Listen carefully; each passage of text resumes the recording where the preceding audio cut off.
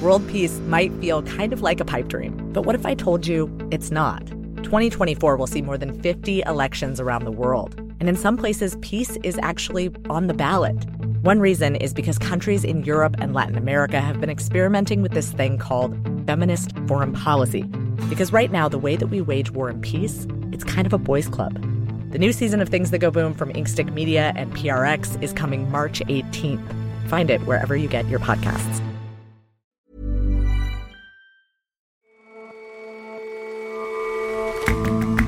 Hello, and welcome to The Intelligence from The Economist. I'm your host, Ore Ogunbiyi. Every weekday, we provide a fresh perspective on the events shaping your world. A whopping $800 billion in American public funding is set to go to clean energy projects over the next decade. While lawmakers figure out which payouts should go where, the green lobbyists are getting to work. And nets have been used in wars for centuries to protect against torpedoes and battleships. But how can they be used as a defense against today's more advanced weapons?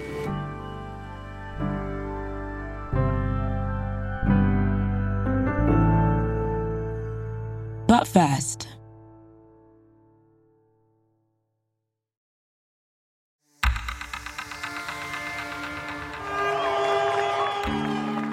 celebrations could be heard all over the streets of Greece. The country's ruling Conservatives secured a resounding victory in this weekend's election. The margin of victory for the centre-right New Democracy Party was unexpected and impressive. It wasn't quite enough to secure an outright majority in parliament, but Kyriakos Mitsotakis, the party leader, is still expected to take charge after a second election next month. Τα δεδομένα της κάλπης είναι καταλυτικά. Αποδεικνύουν ότι η Νέα Δημοκρατία έχει την έγκριση των πολιτών να κυβερνήσει αυτοδύναμη. The result is decisive, he said. The voters have asked us to move faster on the road to bold reforms. A lot has already changed in Greece in recent years. It's been well over a decade since the country plunged into a financial crisis. Greece is a country in economic crisis tonight. The government was supposed to make a repayment to the International Monetary Fund, but there's been tough language on both sides. Back then, out-of-control levels of debt threatened to destabilize the entire Eurozone. But now, the likely re-election of Mr. Mitsotakis' party shows that some normality and stability have returned. Greece has just held a really quite extraordinary election. The polls had suggested it might be quite tight. Now, that isn't what's happened. Chris Lockwood is The Economist's Europe editor. The incumbent Prime Minister, Kyriakos Mitsotakis, scored a really very convincing victory. He's just a few seats short of an overall majority, so he's almost certainly going to go for a second election. He said he doesn't want to form a coalition government. And because of the way the electoral system is changing, he'll get a very big majority in that one, unless something very radically changes over the next few weeks. So tell us a bit more about these results. How did everyone fare? Well, the incumbent Prime Minister, Kyriakos Mitsotakis, the leader of New Democracy, has been running the country pretty successfully, in my view, for the last 4 years.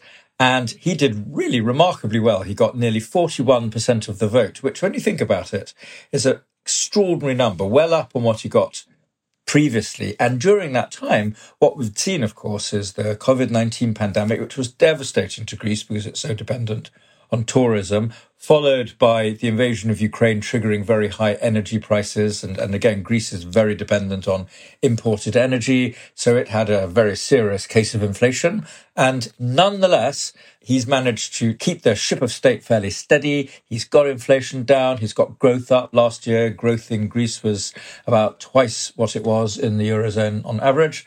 And it's looking to have another good year this year. His opponents, the radical left party, Syriza, did terribly badly. They only got 20% of the vote, much less than everyone was expecting, about 10% less than everyone was expecting. And it's very questionable whether the party can actually survive a humiliation as bad as this. Okay, take us back a bit. You mentioned that Mr. Mitsotakis steered Greece through some difficult times. What has his leadership looked like? Well, he's a technocrat, he's worked in finance. He's a very polished, very smart guy. The downside of him is that he can come across as, a little bit too privileged, a little bit too slick. His father was prime minister before him. His older sister was the mayor of Athens. Greece is a very cliquey sort of place, I'm sorry to say. I think that's something that does need to change. But despite all of that, he is good. He's run a pretty competent, technocratic, sensible government. They've done lots of reform to things like digital government. The economy was steered through COVID quite well. They were very early in adopting vaccine passports. Other countries, of course, did that, but Greece was one of the first. And all in all, I think he's seen to have handled these last 4 years pretty competently. And just to take things back a bit further, how far has Greece come since that debt crisis about a decade ago? Well, Greece had a really very bumpy time. After the great financial crisis globally of 2008-9, we headed into a period where Greece was particularly badly affected from about 2011 onwards. And that's because it swiftly became clear that the country had been living wildly beyond its means. Greece required 3 massive bailouts in the end. That in turn forced Greece to adopt some pretty harsh austerity programs. And on the back of that, Syriza, which name literally means the Radical Socialist Party, came into power, promising that it wouldn't take any more bailouts from Europe and that it would just default if necessary. And of course, it said we need debt forgiveness, not more bailouts, and we're just not going to pay. So it's a very chaotic and difficult time. But it's really been in the last 4 years under Mr. Mitsotakis that a semblance of normality has been restored. So much so now that Greek only borrows for about 1.5 percentage points above what Germany borrows, which is astonishing. At one point it was 10-11% more. That was how bad things got. So I think he's done a pretty good job and certainly deserves 4 more years. And that's what the Greek electorate have plainly concluded too. But Chris, some people would have considered Greece the crisis-ridden country within the Eurozone, a bit of a black sheep, perhaps. Do you think they've redeemed their reputation in the Eurozone? Well, I really think they have. And it might have been very different if Mr. Mitsotakis hadn't won a solid victory, because then you would have had the spectre of unstable government, possibly even of Syriza coming back. That would have been extremely alarming to investors. They simply wouldn't have invested in Greece at all. And without doubt, the cost of Greek government borrowing would have gone up very sharply. But Greece is now seen by the international community as a normal country, a responsible, more or less decently run country that you can invest in. In fact, there's been a whole stream of quite lucrative foreign investments made into Greece. And I think that's the achievement of Mr. Mitsotakis. And that's why I think he has deserved these 4 years that he's about to get. It's not to say there aren't plenty of problems still, but it's just to explain why people are feeling quite a bit more bullish about the future in Greece.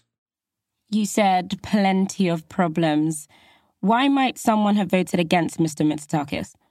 Yes, this is a very good question. I've given the sort of rosy scenario, if you like, but there are quite a number of strikes against him too. Not, I think, on balance enough by any means to overturn the good things that he's done. But let me just sort of mention a couple of them. One thing that's harmed him very badly is a terrible scandal involving government phone tapping. Now, it's all very shady and no one exactly knows what went on, but a whole list of people, including some senior politicians, journalists, business people, government people even, have apparently had spyware either planted on their phone or attempts made to plant the spyware on their phone. And it's of a type that normally really only states could have access to. This is Mitsotakis' fault. He was the prime minister at the time. And more importantly, his own son-in-law, who he appointed as the chief of staff in the prime ministerial office, had oversight of some of this intelligence work. And in fact, that son-in-law resigned at the same time as the head of the intelligence agency. It's a very regrettable incident. Mitsotakis has apologized for it, but it undoubtedly has done him some damage. And he needs to make really, really sure that nothing like that happens again. That's one thing. And then there's a failure to really get to the bottom of inefficiencies in the Greek state. Not a very impressive civil service. They don't have a proper competitive exam for recruitment, sort of riddled with placemen and nepotism and all kinds of bad things. And he hasn't really got to grips with any of that. he would actually be the first to admit that there's lots of things he's failed to do because he's had such a tough time fighting the really big things like COVID and inflation. But in his second term, he really must address some of those things if he wants to go down as a real success. Chris, thank you so much for joining us. Thank you.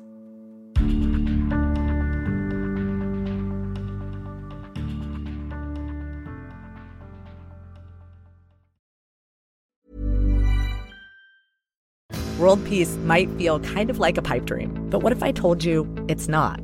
2024 will see more than 50 elections around the world, and in some places, peace is actually on the ballot. One reason is because countries in Europe and Latin America have been experimenting with this thing called feminist foreign policy. Because right now, the way that we wage war and peace, it's kind of a boys' club. The new season of Things That Go Boom from Inkstick Media and PRX is coming March 18th. Find it wherever you get your podcasts.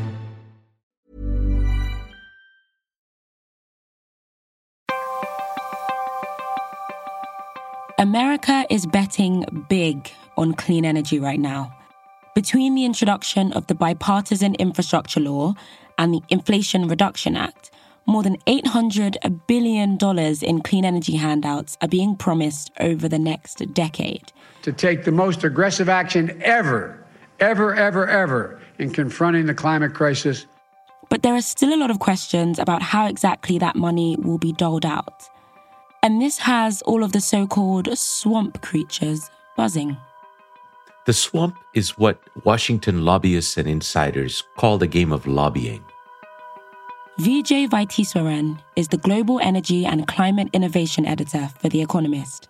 The swamp is ever-present. It has been for a couple of centuries, but it's very adaptive depending on the administration, depending on the bill, and depending on the industry that sees dollar signs. Now, it's getting new creatures to adapt to a funnel of cash from the legislation related to energy, climate, and infrastructure.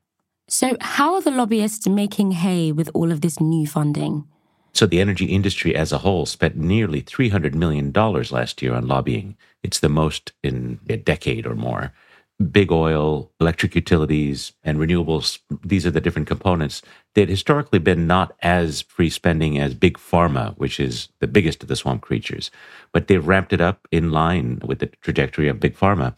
We're now seeing just renewables, the smallest piece of that lobbying puzzle, raise their average annual spending from around $24 million, which was an average between 2013 and 2020, to about $47 million last year.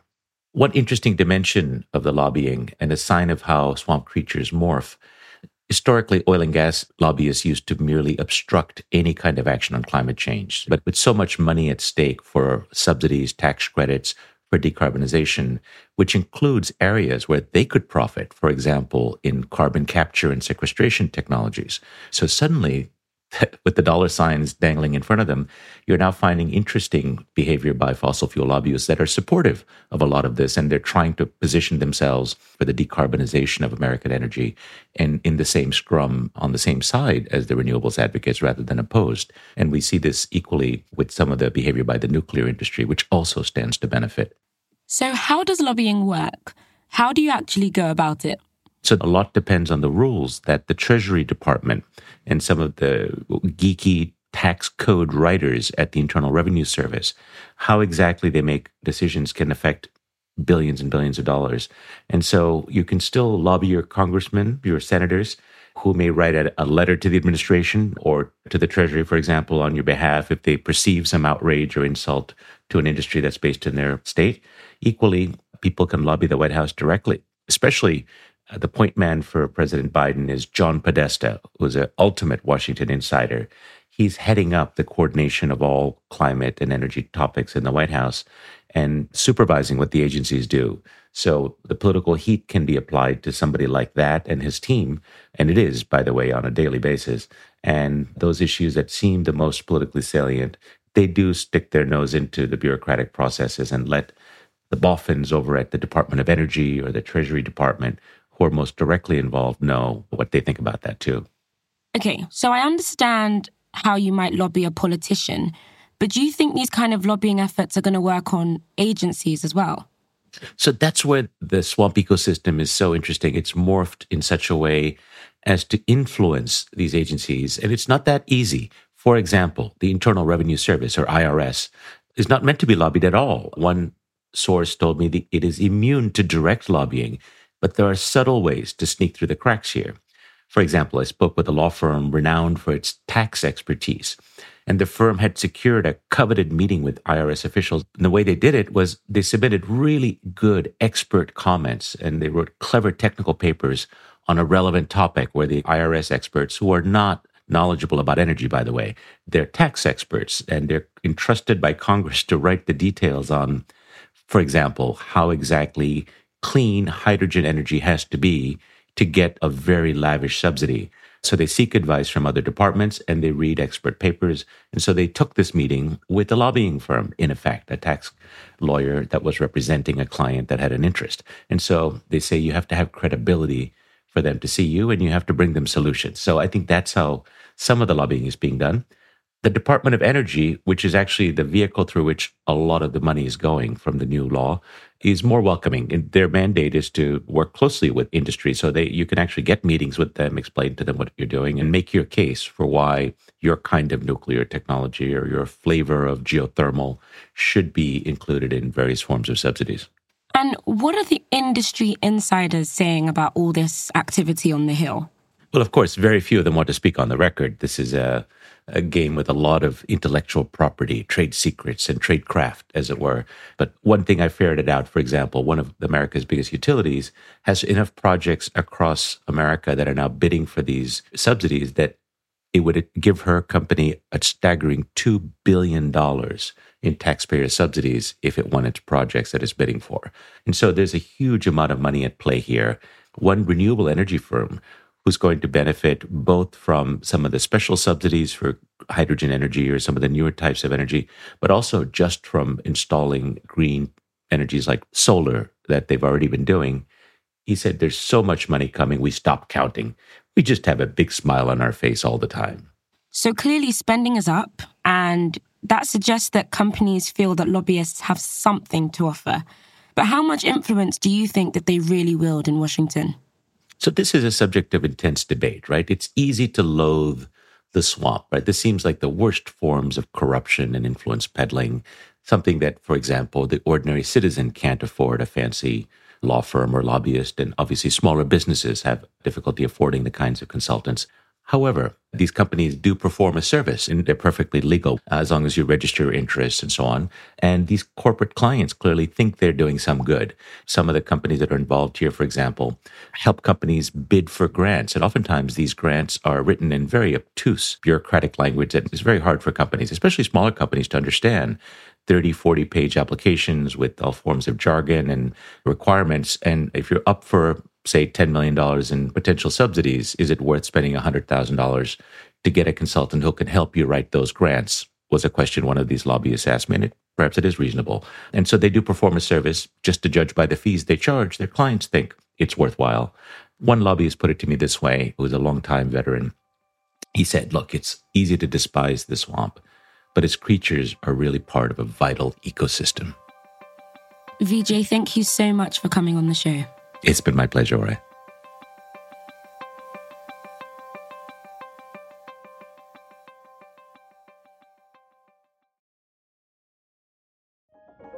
We're always trying to improve our podcasts, and we'd like your help.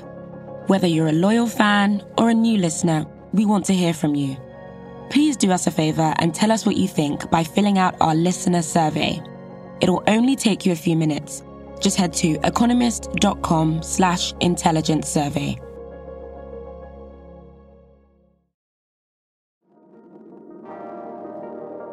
Drones have been one of the most effective weapons in the war in Ukraine. They are cheap, nimble, and can be produced pretty rapidly. Defenders can try to jam the signals of these incoming enemy craft. They can shoot them down or knock them from the skies with other drones. But sometimes, the best defense is the simplest. The first time we saw defensive nets used was actually a kind of happy accident. David Hambling writes about technology for The Economist. In December 2022, a Ukrainian T-72 tank was sheltering under some camouflage netting and the Russians attacked it with a couple of Lancet loitering munitions. These are kamikaze drones. They're like very slow cruise missiles that wander around looking for targets. And the camouflage netting failed in the sense that the Lancet operator spotted the tanks. However, when they dived into attack, they actually got caught by the camouflage net and didn't go off, so the crew were saved. And since then, we've seen nets of many sorts used extensively by both sides as protection against this sort of loitering munition. But in fact, the history of nets goes back centuries. And take us back there. When did we first see nets used in battle? Well, this is a technology that gets rediscovered time and time again. So as far as we know, it goes back into ancient times, and it was used in naval warfare to stop opponents from boarding ships. And some of the best archaeological evidence we have is from the English warship, the Mary Rose, from the 1500s. And the boarding nets from that were recovered intact. And that actually turned out to be a serious problem, because when the ship sank, these boarding nets, which covered the entire deck, prevented the crew on board from getting off, and that's why so many of them drowned. After that, though, the nets were reinvented in the 1800s as a defence against torpedoes, because torpedoes were a big threat to even big battleships. So they started carrying metal nets, which were hung on booms around the ship to prevent torpedoes from getting close. And then they were invented again in the First World War as a protection against aircraft, because the biplanes of the time were very frail. So this idea was that you could string metal wire nets between hydrogen balloons as a protection against them, which would force the aircraft to fly too high to attack effectively. And then in the Second World War, barrage balloons came back. This time it was the cable from the balloon that was the main hazard to aircraft. So they have proved quite effective in different ways against different weapons over the course of history. But technology has moved on quite a bit since the Second World War. How do the nets work today? Nets are doing much what they've always done, which is a way of softly catching a projectile moving towards something. The drones today, many of the attack drones are very small. Some of them only weigh a few hundred grams, and they're moving at speeds of tens of kilometres an hour. So it's certainly quite possible for that to be caught in a net. Even the biggest ones are only about 15 kilos.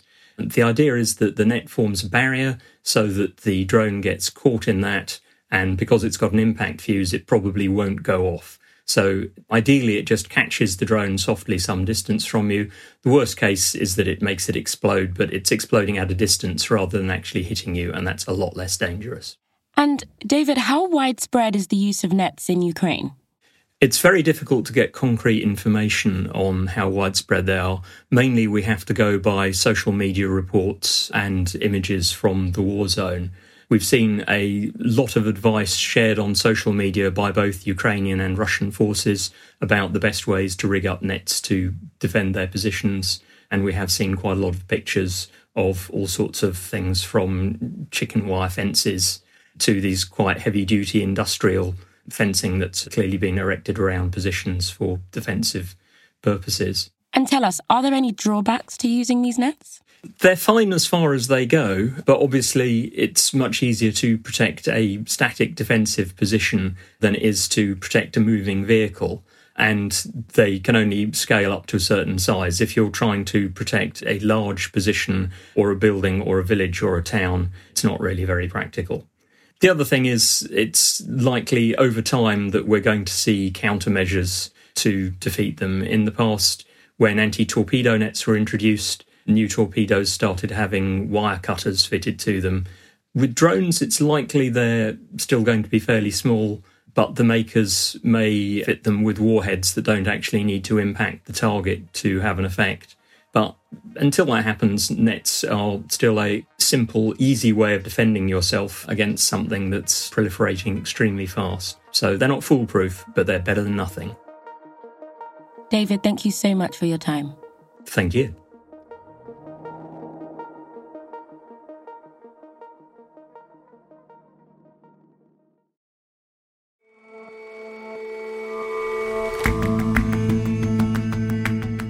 That's all for this episode of The Intelligence. Let us know what you think of the show. You can get in touch at podcasts@economist.com. And if you're not a subscriber to The Economist, you're really missing out. Dive in. Get a free 30-day digital subscription by heading to economist.com/intelligence offer. The link is in the show notes. We'll see you back here tomorrow.